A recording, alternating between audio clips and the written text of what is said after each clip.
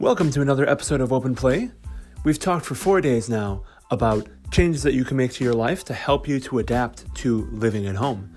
Now we're going to do a recap episode about implementing those 4 topics into your daily life in a very concrete way.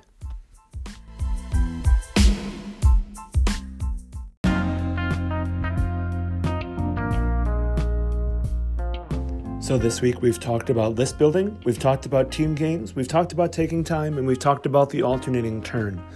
All 4 of these topics are going to help us to make a good to-do list to be able to shape our day around. So the first topic we talked about was list building, but we're going to have to incorporate those alternating turn ideas, the taking time, and the team games.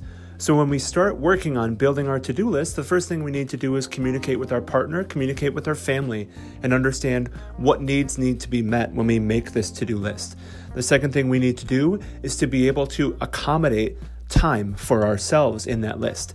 And the third thing we need to do is to make that list flexible. With the alternating turn, we know that we need to plan for things that are not going to be able to be planned for and to be able to work through that. So we're going to have to make a pretty resilient schedule. But what that means is for a lot of people, it's not going to say at 8:30 I do this thing, at 9:30 this thing happens, at 10:15 I get to do these 7 things. It's going to have to be a little bit more flexible. And that's something that I've had to experience being a stay-at-home dad as well. You have to limit your expectations to things that are achievable. Otherwise, you're going to end up with a to-do list that's impossible, and you're going to spend the day being disappointed in yourself, which is never a great way to start the day.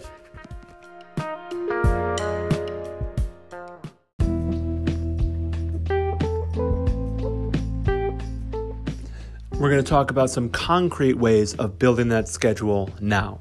I'm going to use my schedule as a way to be able to hook into some ideas and give you an idea of how that works, at least for me. So one of the things is that I build in some things that are absolutely necessary for every day. Being a stay-at-home dad, I need to get meals on the table. So the 3 meals aren't at a specific time, but if I can get there, it's great. But what I need to do is make sure that all 3 of those meals are delivered. Now, sometimes I do have to rely on my wife in order to get those meals done because I might be outside. But the 3 core things that have to get done every day are breakfast, lunch, and dinner.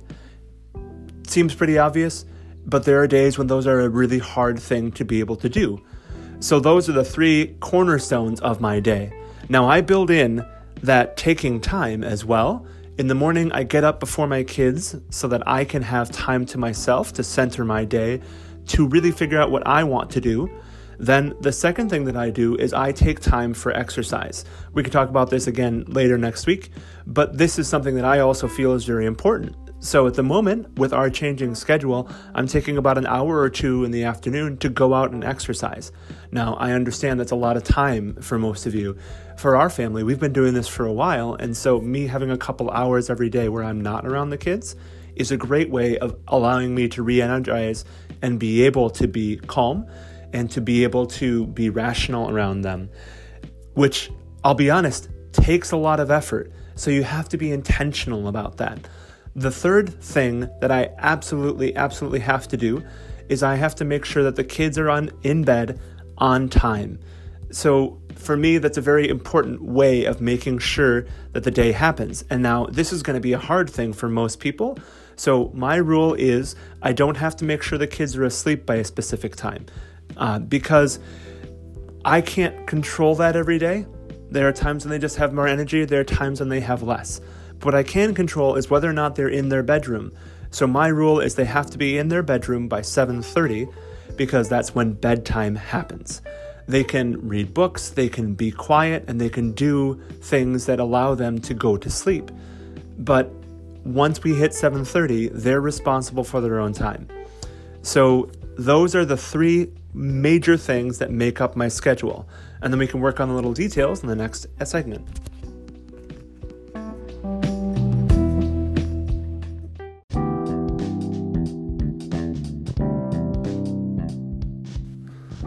I can hear you right now. You have your schedule. You have the things that are important. There's no hobby. There's no anything else in there that seems fun or seems like what I would normally do in my daily life. Now, I also don't have work, quote, but I do have work that I have to do around the house. One of the things that is not necessary for me, because there are days when I just don't have enough energy, but I try and do every day, is to make sure all the dishes are done, to make sure all the kitchen is cleaned out, to make sure the living room is picked up. Little things that mean that when I start my day with a clean slate. Now, like I said, there are days when that's not going to happen. So I can't make this something that is absolutely necessary for me to happen, because if I get sick, if I am just exhausted, these are the things that will slightly slide, but will be taken care of the next day. Same thing with things like laundry. Now, these sound like really pedestrian things to most of you, I assume, because you're talking about working very time-intensive, intellectually intensive jobs. Even if you're working from home, that doesn't remove the strain. Now, my wife does do that. My wife is a graphic designer, so she has 8-hour shifts 5 times a week. And she's not working from home at the moment. She's still working at the office.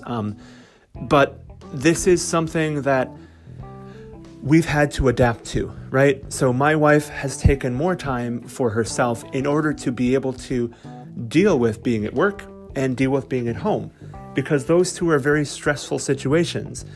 And in fact, we're trying to make it so that she does not have to work at home.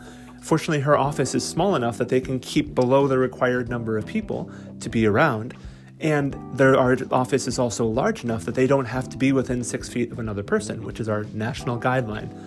So her work is actually tailored to allow her to work in this situation, even though she's not at home, which for us is a great, nice thing to have, because working from home is stressful, as you know. Now, when you are working from home, there is going to have to be some kind of dedicated space or some kind of understanding about how you're going to make that time happen.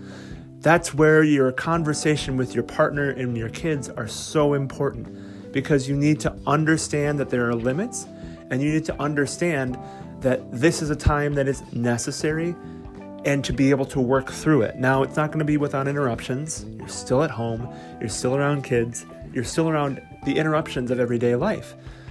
And it's hard. Don't get me wrong. I totally understand. But because I take on most of the housework around our house, that allows my wife to be able to take care of that. Now, there's probably situations where there are 2 couples, and that becomes even harder. I would encourage you, as I started off with a segment, of letting some things that aren't absolutely necessary slide a bit. If you don't get the dishes done one day, don't feel terrible about it. Get it the next day. If you don't get the laundry done one day, don't feel terrible about it. Get it on the next day. What you have to be able to internalize and accept is that the new schedule that you're on is a compromise. The new schedule that you're on is not intended to be permanent, but you need to talk. You need to have communication. You need to play that team game in order to make sure that both parts are on the same page, to understand that these are things we're allowing to happen because this is a compromise situation. And if that's not a compromise, then you need to build that into your schedule as something that absolutely happens.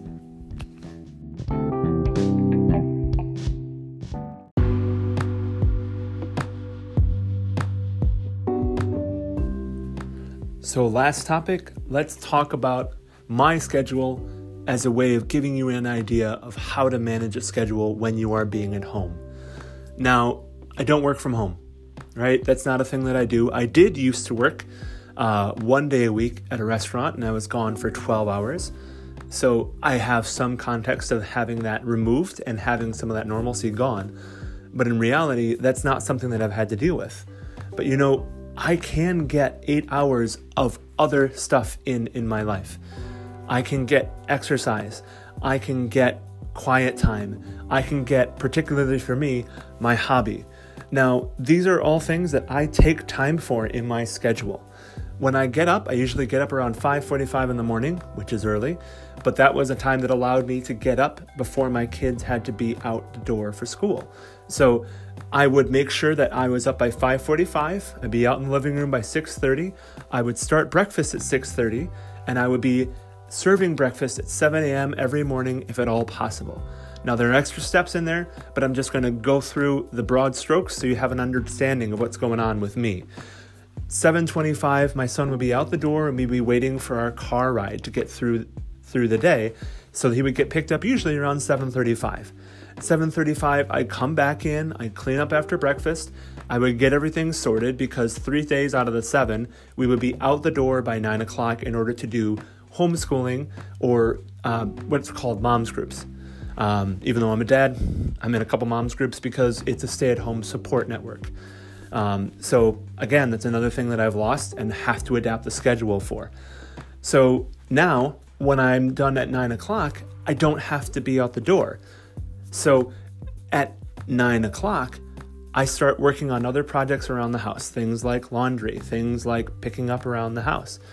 Then we get to noon, and noon is when we are going to have our lunch. I've been taking exercise from about 11 to 1 during that time so that I can be back at 1 o'clock to make sure that my wife can get a nap because she usually gets home around 2 or 3 o'clock in the morning from her work and then has to go back to work again at 5 o'clock. Now, I'm going to be back at 1 o'clock in order that my wife can take a nap. And then at 4:30, I actually get a few minutes of time with my wife between 3:30 to 4:30 after she wakes up from her nap and gets ready for work because she has to leave for work at 4:30. Once she's out the door at 4:30, then I need to start dinner. Dinner usually gets on the table between 5 and 6. For me, that's a little bit more flexible because my kids don't demand dinner at 5. I usually give them a big breakfast so they get a little bit on in the day. And then at 6 o'clock, breakfast is done, or dinner is done. And then we're going to clear off the table and get those dishes done.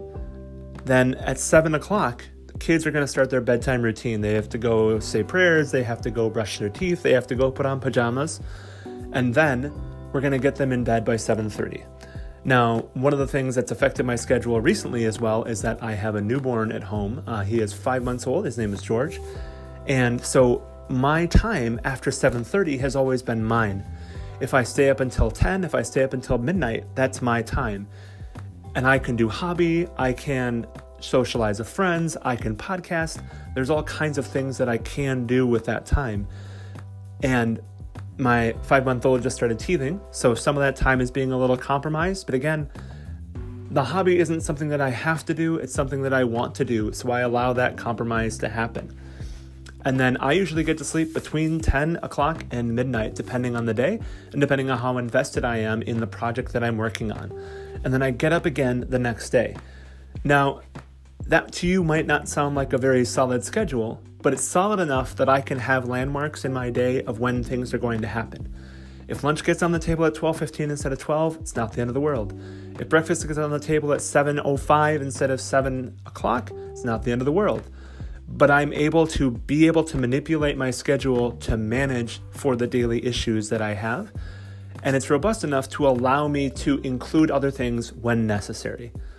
So there you go. There's a walkthrough of my schedule and a breakdown of ideas for you to be able to make that schedule so you can start dealing with being at home and being a successful person at this at-home life.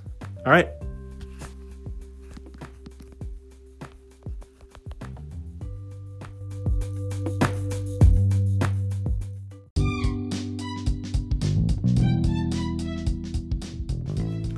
Thanks again for listening to Open Play. Again, my name is PJ Shard, and this is Immortal Realms Initiative.